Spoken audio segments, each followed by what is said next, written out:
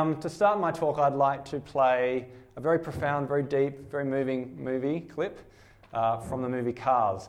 Would you mind playing that for me? Okay, here we go. Focus. Speed. I am speed. One winner. 42 losers. I eat losers for breakfast. Breakfast? Maybe I should have had breakfast. A little brekkie could be good for me. No, stay focused.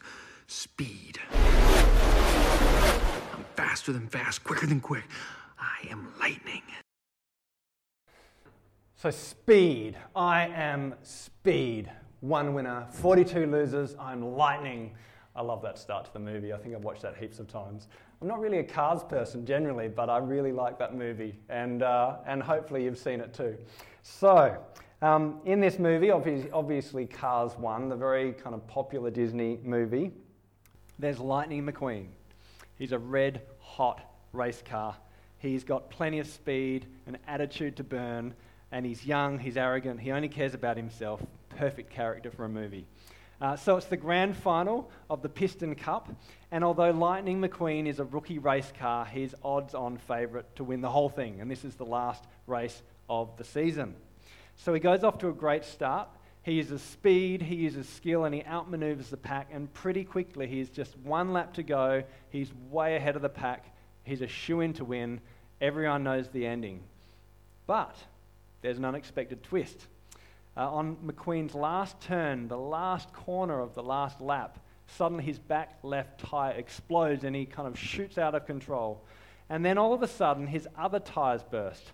Boom, boom, boom. And he's basically left completely stranded with no tyres just in front of the finish line with no momentum. He can't move, he can't roll, and he's completely stuck. The crowd is entirely stunned. They can't believe what's happening, except for McQueen's pit crew, who throw down their spanners and they say, "What an idiot!" And he was an idiot, because as the audience, we know exactly why. His tyres have exploded. So the backstory is that McQueen has been going and going and going, and he's been refusing every single few laps to actually stop and have a pit stop. He's not filling up his tank, he's not changing his tyres, and then they suddenly explode. And so, look, the finale of this whole beginning scene is pretty funny, and it's fantastic. So all the cars are coming forward, and McQueen suddenly kind of starts to hop, and he's hopping his way ever so slowly, inch by inch, to the finish line. And in the end, the two leaders next to him come forward, and it's a three-way tie because he sticks out his tongue, and they all have a three-way tie, which, sets off the whole process of the movie, which ended up becoming a trilogy for the movie of Cars. So, McQueen, Lightning McQueen, he's a parable for our age, isn't he? Never rest, never stop, go, go, go, no limits, and then crash. He starts with speed, and he ends with exhaustion. He starts with activity, and he ends with anxiety. I think the parallels with our culture, with our lives, is actually really obvious. We go, go, go, go, go all week, every week, month by month, and then we suddenly crash, brain dead on the couch, vegging out in front of Netflix, maybe half sick. Now, I looked up, what was it, couch potato on Google, and I found this clip, which I thought was great. I found a few, I didn't know which one to pick. So I like this lady who's in her PJs, looking pretty miserable. And my favourite is the Asian student who's fallen asleep with his Mac. Just probably not great for his neck. But there's the parable of Lightning McQueen for our culture. So look, our culture is busy. We know this. We know we're busy, we're anxious, and we're heading in the wrong direction. The statistics on work and rest in Australia are quite staggering. They're quite interesting. I've read a number of studies, a number of books on this. So one quote worth reading is from, where's my quote? Here we are. From the Australian Work and Life Index, which is a measure of work-life balance in Australia. So 61% of Australian working women and 47% of Australian working men report that they are almost always rushed and pressed for time. Now look, that's significant. That's not sometimes rushed a bit, sometimes busy. It's almost always rushed, anxious, busy, time poor, always stretched, always pushing the envelope of work. And look, we feel it too. We feel this in our bones. So look, I'm going to talk today about the order of rest and the priority of rest. And it actually follows a series that I've started called The Rhythms of Rest, which is how to rest deeply in an age of anxiety. We talked last fortnight about what it means to create a rhythm of rest, to be yoked with Jesus, to know the pattern and the person of Jesus. We're going to talk about the order of rest today. And look, we know that we feel something in our bones in terms of busyness. As I said before, it's pretty common to say, "How are you?" "I'm busy." It's kind of just the default reply for many of us, and it's really true. For some of us, it's work. We just work really complex jobs. We either overwork, 45, 50, 60, 70 hours a week. I work with lots of people in my consulting role who work 70 hours a week every week, and they have families. It's exhausting. For us, obviously, if you're working that many hours every week, there's just not much space left for anything else. But you don't have to be a full-time worker or an exhausted full-time worker to feel busy, do you? There's parenting, and parenting's tiring as well. So you have young kids, you've got nappies, you've got creche, you've got sleepless nights, all that kind of stuff that happens being a young parent. If you're an older parent, a parent with older kids, you've got school drop-offs, you've got sports, you've got all these different events that you have, and that can make you feel pretty busy. Students are busy as well. There's competition to perform, there's study, there's all these different exams, plus a lot of students are now working to kind of pay for themselves in part-time jobs. And even retirees are busy. There's volunteering, there's work with grandkids and babysitting and care, there's all the different things that you have on your plate. And there's health issues for yourself, health issues for others. So no matter who we are in our culture, many of us feel busy. And in many ways, we're a culture that is running on empty. We have no tyres.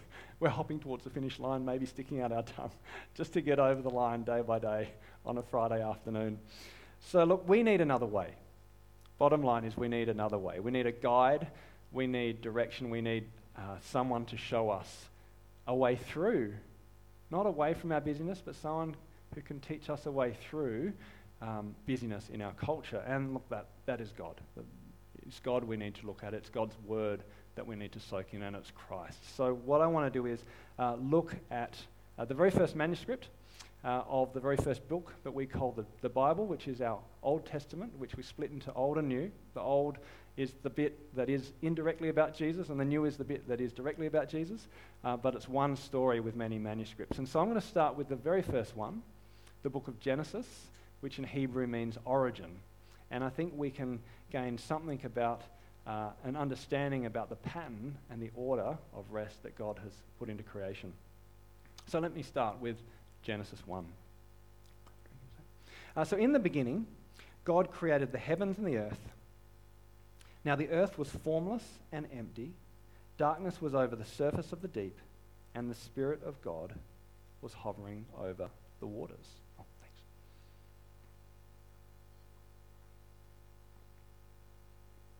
In the beginning, there was nothing. There was nothing to see, nothing to hear, nothing to do, just emptiness, blackness, void, nothing at all, except the Spirit of God.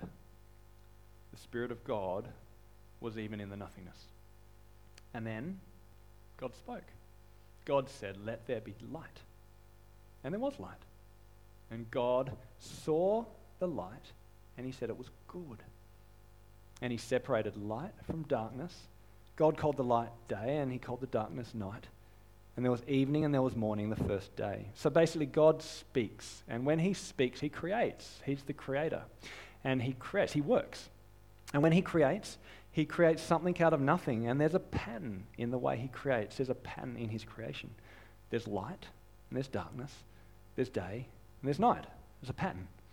And the rest of the creation story, if you haven't read it before, God continues to speak for 6 days, and stuff just continues to happen. He creates light and darkness. He creates water and sky. He creates land and sea. He creates fish. He creates animals. So there's a pattern. There's an order in the way he creates, and it's all good. And then on the 6th day, God creates something very special. He creates humans, man and woman, a pattern, an order. And it is very good. Not just good, he thinks we're very good, which is lovely. So let's read from Genesis 1:31, 2-3. God saw all he had made, and it was very good. And there was evening and there was morning the sixth day. Thus the heavens and the earth were completed in their vast array. So by the seventh day, God had finished all he had been doing. On the seventh day, he rested from all his work. God blessed the seventh day and made it holy, because on it he rested from all the work of creating that he had done. There's a lot in this passage. I mean, this is the beginning of the scriptures. And there's so much here, and I can't unpack it all theologically, but I just want to point out two small points from what we've read about the order of creation. Firstly, there is an order. There's a pattern in the way that God creates. Light and dark, male and female, creator. There's also a pattern. And that pattern is not just a pattern, but that pattern involves rest, which I think is absolutely remarkable. So, God created the heavens and the earth, land and sea, birds and animals, men and women, and there's a pattern embedded in creation, which is pretty remarkable to begin with. There's a rhythm, there's a cadence. You know what I mean? It's a pattern. But rest is part of that pattern. It's absolutely integral. It's central to what it means to be fully human, which is remarkable if you think about it. I mean, theologically, like if I was creating a religion, I wouldn't put rest as one of my central things. God creates this break in time, and he transforms what time means for humanity right at the very beginning of the scriptures. And we need to own that and learn from that. So rest is part of the pattern. It's fundamental to what it means to be human. It's imprinted in our spirit, in our very being, and it's the way we're meant to be. If we break that pattern, we break ourselves. We become like Lightning McQueen. We end up with no tires. And so there's also an order to the way that pattern happens. So God worked for 6 days, and then he rested from all his work, which is interesting. So firstly, I think it's interesting. So God is the Almighty. He's the creator of heaven and earth. I mean, it's God. He speaks, and all this, like the entire universe, comes into being. So God is a creator. He works, and yet he chose to change his tires. It's interesting, isn't it? Our God changed his tires, which to me sounds strange, but he did. So he's not the God of hyperactivity. He's not the God of workaholism. He's the God of creation. It's a holy work and a holy rest. So that's the first thing about who God is. And the second thing, which is equally interesting, is that for humans, the very first day of our existence, it wasn't work, was it? It was rest. We were created on God's day of rest, on his Sabbath. That's Adam and Eve's very first day of existence was a day of rest. If God rested, it's inconceivable to me that Adam and Eve worked on God's day of rest. So we have a different pattern and a different order. Humans start with rest and they end with work. God started with work and ended with rest. Do you follow? It's different. And we see this pattern throughout the scriptures, actually. Rest before work, work from rest. It's an order in creation. It's a rhythm of Sabbath. It's the pattern of humanity. It's the pattern to be truly human. And really, it's about acknowledging that we are not God. We're not God. We're finite. We're human. We're limited. So we start with rest. We are not the creator. We are the created beings. And so our pattern begins with reliance on the one who created us. It's beautiful. I actually think it's really beautiful, and it's a different order than the order that we experience day by day in our culture that is hyperactive, hyper-individualized, and hyper-busy all the time. So God is the creator. We're not. He's limitless, but we are limited. He's all-knowing, he's all-present, and we are finite. He needs no sleep. Well, maybe he does, I don't know, but we need sleep, we need rest, we need to rejuvenate and do all the things that give us life. And one of the things I've really wrestled with, because I love working. I love the calling that God's put on my life in business and in ministry. So I love to be active, and yet one of the things I've realized is that to enter God's order of rest, to rest and then work rather than work and then crash on the couch in front of Netflix, to work in that order is an act of faith.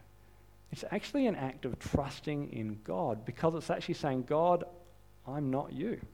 And I'm going to trust that when I put down my tools and start with rest, then I'll allow you to make me productive in my life.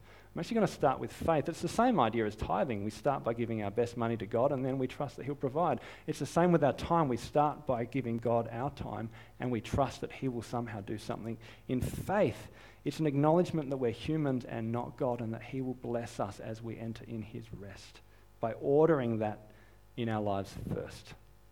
It's challenging for us all, I think, but it's beautiful at the same time. So in the words of Mike Breen, we must learn to follow the pattern of Jesus, to work from a place of rest and not rest from a place of work.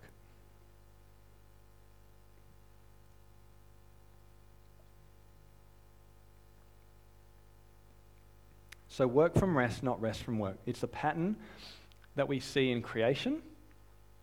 It's also a pattern we see in Christ. We see it in Jesus' life as well. I'll be brief, but Jesus had an order to his life as well, and it fits the order of creation, the order of Adam and Eve, the order of working from rest. He started with rest and moved to work. Now, the question I ask is, was Jesus productive? Because productivity is the question we all want to know. I mean, was Jesus productive? And I'd say yes, he was.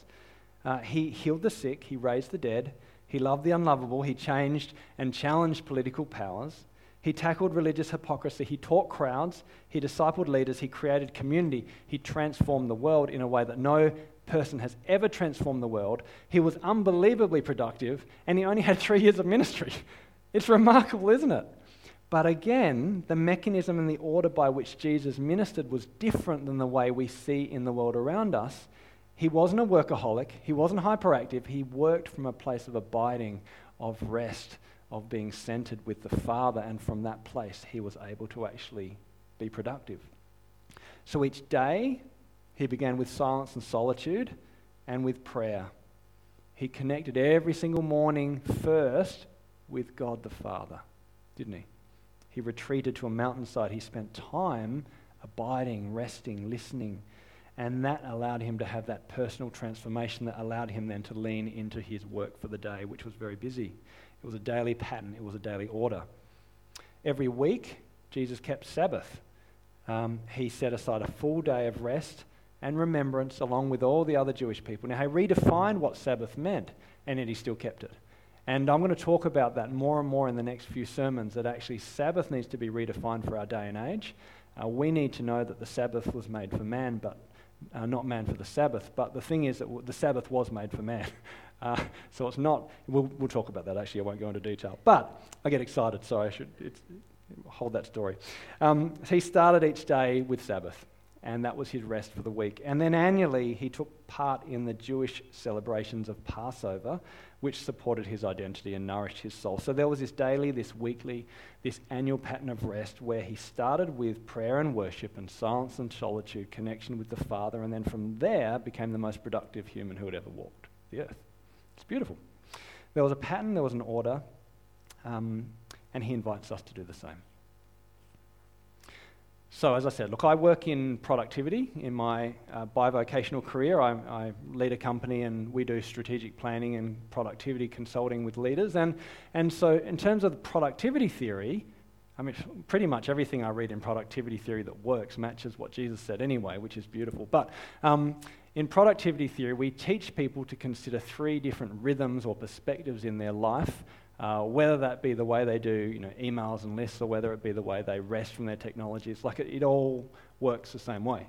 So we ask people to consider their annual rhythms, their weekly rhythms, and their daily rhythms, and that is something to address if you want to be more productive. So annually is about looking at the seasonal patterns, the patterns of the ebb and flow of day-to-day life. It's about not looking at the seasons, summer, autumn, winter, spring, and working out where do your habits fit annually. Weekly rhythms is about what are those weekly patterns that kind of those central patterns that shape your week, not necessarily your day, where there's a big enough perspective that you can actually create some amazing patterns over time, but not, reactive like the daily perspective. And then the daily rhythms is, what do you do every day? How do you start the day? What do you do with your email? What do you do with your time? When do you have your coffee break? It's more of a reactive day-by-day space. So those three perspectives are important. And so I'm going to start today with the annual perspective as I talk about how to apply this rhythm in practice in our lives. And I'll talk about Sabbath, which is the weekly rhythm, in more detail next time we talk, and then the daily rhythms. But the Sabbath is the hardest one to keep, I believe, in today's culture. So look, I remember, this is the annual perspective. I remember doing a team consult a few years ago with the business that I run, and we were asked to work with a team who was basically unhealthy. They were a bit toxic. They didn't trust each other, they weren't being productive, they weren't hitting their KPIs. And so we were asked to assess the team health, we were asked to diagnose their pain points, and then we were asked to provide recommendations to the CEO about how we can improve this pretty important senior team. And so, look, we did interviews, we did kind of group consultation, did some training and teaching and one-on-one with the leader. And at the end of the day, it became really, really clear what the problem was. There's always a few problems, but there's always one kind of central problem. And in this case, with this team, the problem was that the senior leader was dysfunctional. And so the leadership team was dysfunctional. And so this person, they worked incredibly hard. They were very, very dedicated to their job. They worked 70 hours a week, every single week, and they just pounded the work. They were smart, and they were educated, and they were hungry. But they were terrible at their job. And they were destroying the team. They were tired, and they were exhausted all the time. They just didn't sleep enough. They were focusing on all the wrong things. They would say, okay, well, this is our direction strategically. And then the next week, oh, this is the direction strategically. And then someone would go in this direction, and they would forget that they actually mentioned that, and then be going this direction because their brain was tired. They were focusing on the wrong things. They were micromanaging, and at the same time, they were a bottleneck, stopping everything happening. So, look, it was just disastrous. So, look, the bottom line is that leader was smashed, and everyone knew it except for the leader themselves. And so we spoke to the CEO, and our core recommendation was that this leader had to go on holidays, which was not what we expected. It was not what the CEO expected, but he agreed with us when we explained our logic. And so we said, this person's not taking their annual leave, they need to take 4 weeks off as soon as possible. The interesting thing is, we went to that senior leader and we said, okay, well, this is our recommendation. We've done like 2 months of assessment. You need to take a holiday. And they're like, oh, they were quite surprised. But we showed them the research, we explained the diagnosis. And they just said, oh, look, I know that I'm tired. I know that I'm overworked. I know that I'm slowing the team down. I know that I've been chopping and changing and that I haven't been thinking as straight as I could. But honestly, it's impossible. Like, I've got this massive project coming up. I've got all this stuff on my plate. I've got these meetings for the next 3 months. But when things slow down, then I'll take a holiday. They've been saying it ever since. The team's still terrible and they're still smashed.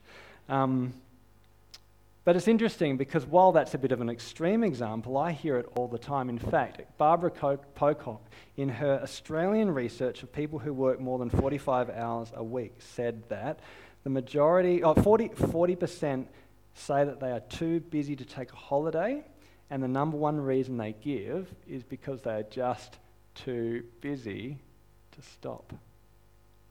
And it's ironic because the thing is that stopping is what actually allows us to work well. It's embedded in creation. If we break the order of creation, we break ourselves and we break the teams that we lead under us. So, practically, if you struggle to take holidays, look, hopefully it's not too many here in this room. So these are more principles on the extreme end, I realise that. But if you struggle to take holidays, or probably, if you're someone who finds you hit, let's say, November or October or December, and you basically feel smashed, and you're kind of crawling across the finish line with your tongue sticking out, and it happens year in, year out, then let's go back to the order of creation and the order of Christ. And I recommend that you book your holidays before you book your work. It's a really simple life hack. And I found it really, really useful. So what does it mean to book your holidays at the beginning of every year before you book your work? So this is my pattern with Kylie and my family. So look, when we hit January every year, we make sure that our entire year of holidays is locked in advance. Because annually, we want to make sure that we prioritize rest, and then we allow work to happen. So before anything goes in our calendar, any meetings, any engagements, any travel trips, all that kind of stuff, any ministry stuff, any training, that all comes in after we lock in our holidays, because our rest comes before our work. It's the principle that I see. And so for us, we have 2 weeks where we're just chilling out, spending time as a family. Sometimes we travel and have fun. But I know if I look at my seasonal rhythm, I get really tired and grumpy around the whole year. I don't know. Don't say anything, Kylie. No, around April. So around April, I get pretty tired. I think it's probably the post-Easter, mad beginning of the year. And then certainly after the long, dark winter around August, September, I find that, I just feel drained. So we preempt a week of holidays during those times where there's that rhythm in the year. We make sure we go away to a place on the east coast of Tassie. There's no internet. We have an outdoor bath. There's just a wood fire, and all we can do is read books, ride, hang out at the beach, and spend time as a family, which is really nice. And in the middle, sometime I make sure that Kai and I get to go away for at least 3 days. So it's not the only holidays and breaks we have, but at least we lock in our core rest and then allow things to flow out of it. Look, it's not gospel, but it's a useful life hack. The other thing that I've found really helpful is the mindset of rest. So not only is it helpful to practically lock in your rest before you lock in your work each year, but it can be really useful to have a mindset. So what I mean by that is I used to go on holidays and think, I'm so busy and I just want to escape it all and just chill out, which is great. We make sure we plan in those 1 week periods, particularly times which aren't just fun and adventurous, but they're actually restful. But the mindset was I felt like I was kind of escaping God, and I realized there's a difference between having a rest with God versus having a rest from God. Or there's a difference between having a holiday with God versus a holiday from God. Do you know what I mean? So what I mean by that is, when I'm on holidays, I'm not just trying to leave behind God and just do my own thing, and then when I get back, from a holiday, oh God, I'm back again. There's a sense where, actually, God, I want to come with a mindset where I'm inviting you into my space, or I'm entering your space, and I'm allowing there to be some silence and solitude, or some scripture or journaling, or times when I'm just hanging out with God. I might break my rhythms in terms of, I don't read the Bible every day in the way I do when I'm at home, but I just make sure my mindset is trying to think, how do I have a holiday with you, Jesus? Does that make sense? And it's been really powerful for me to think through that, not only locking in rest, but doing that too. So, to finish on a practical note on this section, am I resting from God or resting with God? So here's some questions. Just pause for a moment for the introverts in the room and just reflect. So when will you have holidays this year? Where will you go and how will it be restful? What does it mean for you to rest with God rather than rest from God? And look, if you're someone who's great at holidays, you feel like this is not really connecting with you, then I'd ask you to just think through the principle of what does it mean to rest and then work, to work from a place of rest, to create that order in your life, daily or weekly or annually. So Holy Spirit, we pray that you will speak to us now and speak to our heart and our spirit and our soul, and I pray that you will help us to know what is one thing you would like to apply from what I've just said.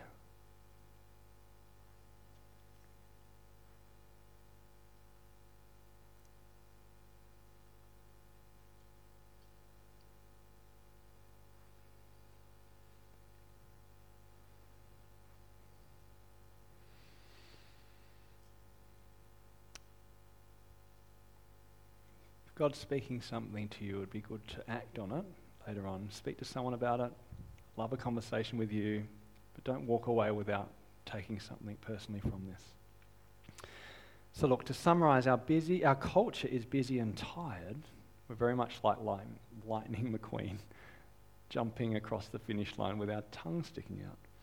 There's an order in how we work and rest. There is an order in how work and rest work best in both creation and Christ. And as we work from a place of rest rather than rest from a place of work, we enter the patterns of Jesus each week, each day, each year. There's a rhythm. And there are a number of ways to apply this principle in your own life, to work from a place of rest, to put rest first as a priority in life, and to trust that God will make you productive as you enter into that rest. And to do that, one idea, and it's just a life hack, is to book your holidays before you book your rest each year. Very simple. But you can apply very similar principles to both the weekly perspective and the daily perspective. So before we head into communion, there is one very important last point that I would like to make. And it is absolutely critical that I share it. It's absolutely critical that you own it and hear it. I really want to pass this on.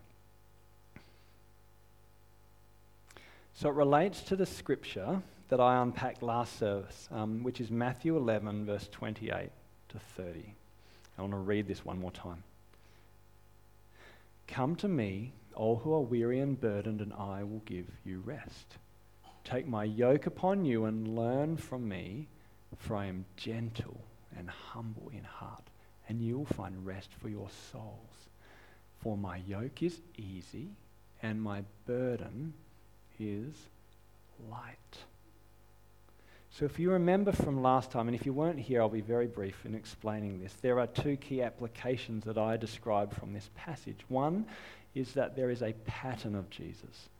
That as we learn to walk in the yoke of Jesus, it means that we walk alongside Jesus, like a younger ox with an older ox. We walk in a pattern. There's a rhythm. There's a walking in time with Jesus. So basically, we are learning to imitate him and to follow his rhythm and to walk in his ways. And as we do that, we become more like him daily, weekly, and annually. So really, I've been talking today about the annual patterns of Jesus and the order of Jesus. Yeah? That's been the focus. But this scripture is not just about patterns. It's about person. If we have the patterns of Jesus, imitating his life, but we don't have the person of Jesus who we worship, then we don't have anything, we get stuck. Now it's interesting, if you only have the person of Jesus, if you worship Jesus but don't obey his pattern, you also get stuck. So we actually need both. But I really want to end with the person of Jesus, because one of the risks of a sermon like the one I've just shared, which is practical and that gives practical advice on how to live differently, is that you can end up thinking that it's a self-help sermon. That at the end of the day, you just have to add one more thing to your life. If you book your holidays before you book your rest and have the right mindset, then everything's tickety-boo and off we go. We're never going to be busy again. And not only that, you can also walk away just feeling more burdened. Oh no, now there's another thing that I've never even thought of that. Now I realize I'm sinning in terms of my work and my rest. I have to put on holidays before I book it. I'm like, I'm feeling more burdened. Do you know what I mean? Like, I'm not saying you just have to add something else to your already busy load, all the things that people say you have to do in order to be loved by Jesus. So you don't need more of that. So we live in a secular world. And our secular world says that we need to save ourselves. Save yourself. You save yourself by designing your life, by following your heart, by managing and manicuring your image, by doing all the right things. You have to get fit, you have to be beautiful, you have to get a good job, you have to be an engaged parent, you have to give kids sporting opportunities, you have to take them to piano lessons, they have to have a good education, they have to enjoy eating, chia seeds. You have to say the right things. You have to not say the wrong things, especially nowadays. There are so many wrong things that we shouldn't say. It's terrible. You must look the right way. You have to save the environment and care for it. You need to eat no sugar. Sugar's bad. You need to enjoy organic coffee. You need to save money. You need a great sex life. You need to have all the right technologies and be tech savvy. You have to live by the beach. You have to love music. You have to, enjoy single malt whiskey. You have to know the difference between a summer ale and maybe an IPA. There are so many things that you have to do just to be a human nowadays, just to be okay. Because we have to save ourselves in a secular culture and invent our own path and do it on our own, by ourselves, in ourselves. You know what I mean? There's so much. There's so many yokes put on our shoulder day by day. There are pressures to conform and pressures to perform, to meet certain standards, to be politically correct, to make the right choices. And by goodness, if you don't make the right choices in a secular culture as an individual, well, then it is your fault. It's no one else's fault except for yours, because you're an individual and you should have followed your heart. That is the message of secularism. And it is draining. It creates this ambient anxiety that just makes us not just feel busy by what we do, we feel busy and exhausted because of the burden and the yoke that is put on our shoulder by consumerism and by the culture around us that says we need to save ourselves. It makes me mad. And it's exhausting, and it's not the burden I want you to have tonight. You follow? So it is not my message that you have to be or do anything to be loved by Jesus.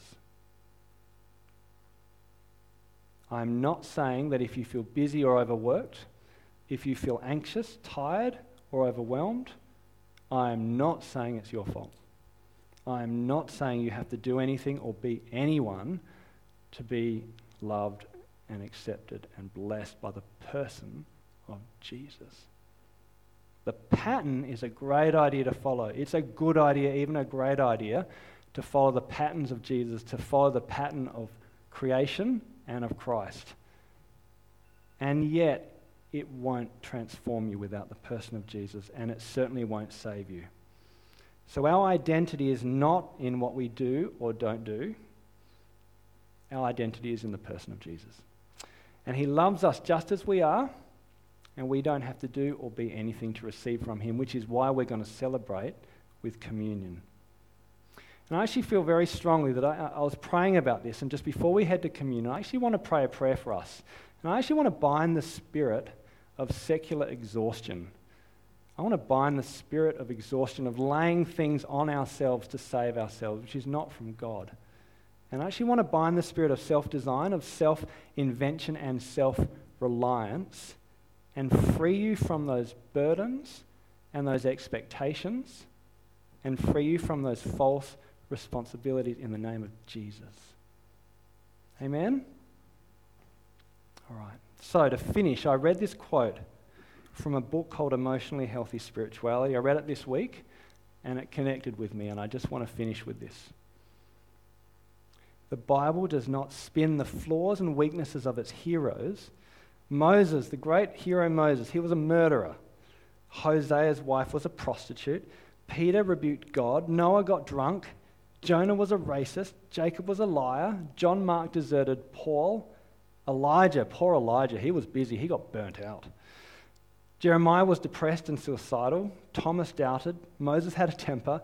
Timothy had ulcers.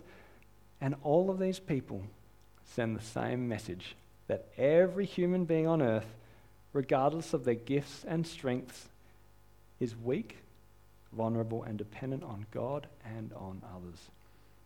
So basically, all the saints were broken, and so are we. We are not the creator. We are the created. We are not to save ourselves. We are to be human. We are not to work ourselves to death.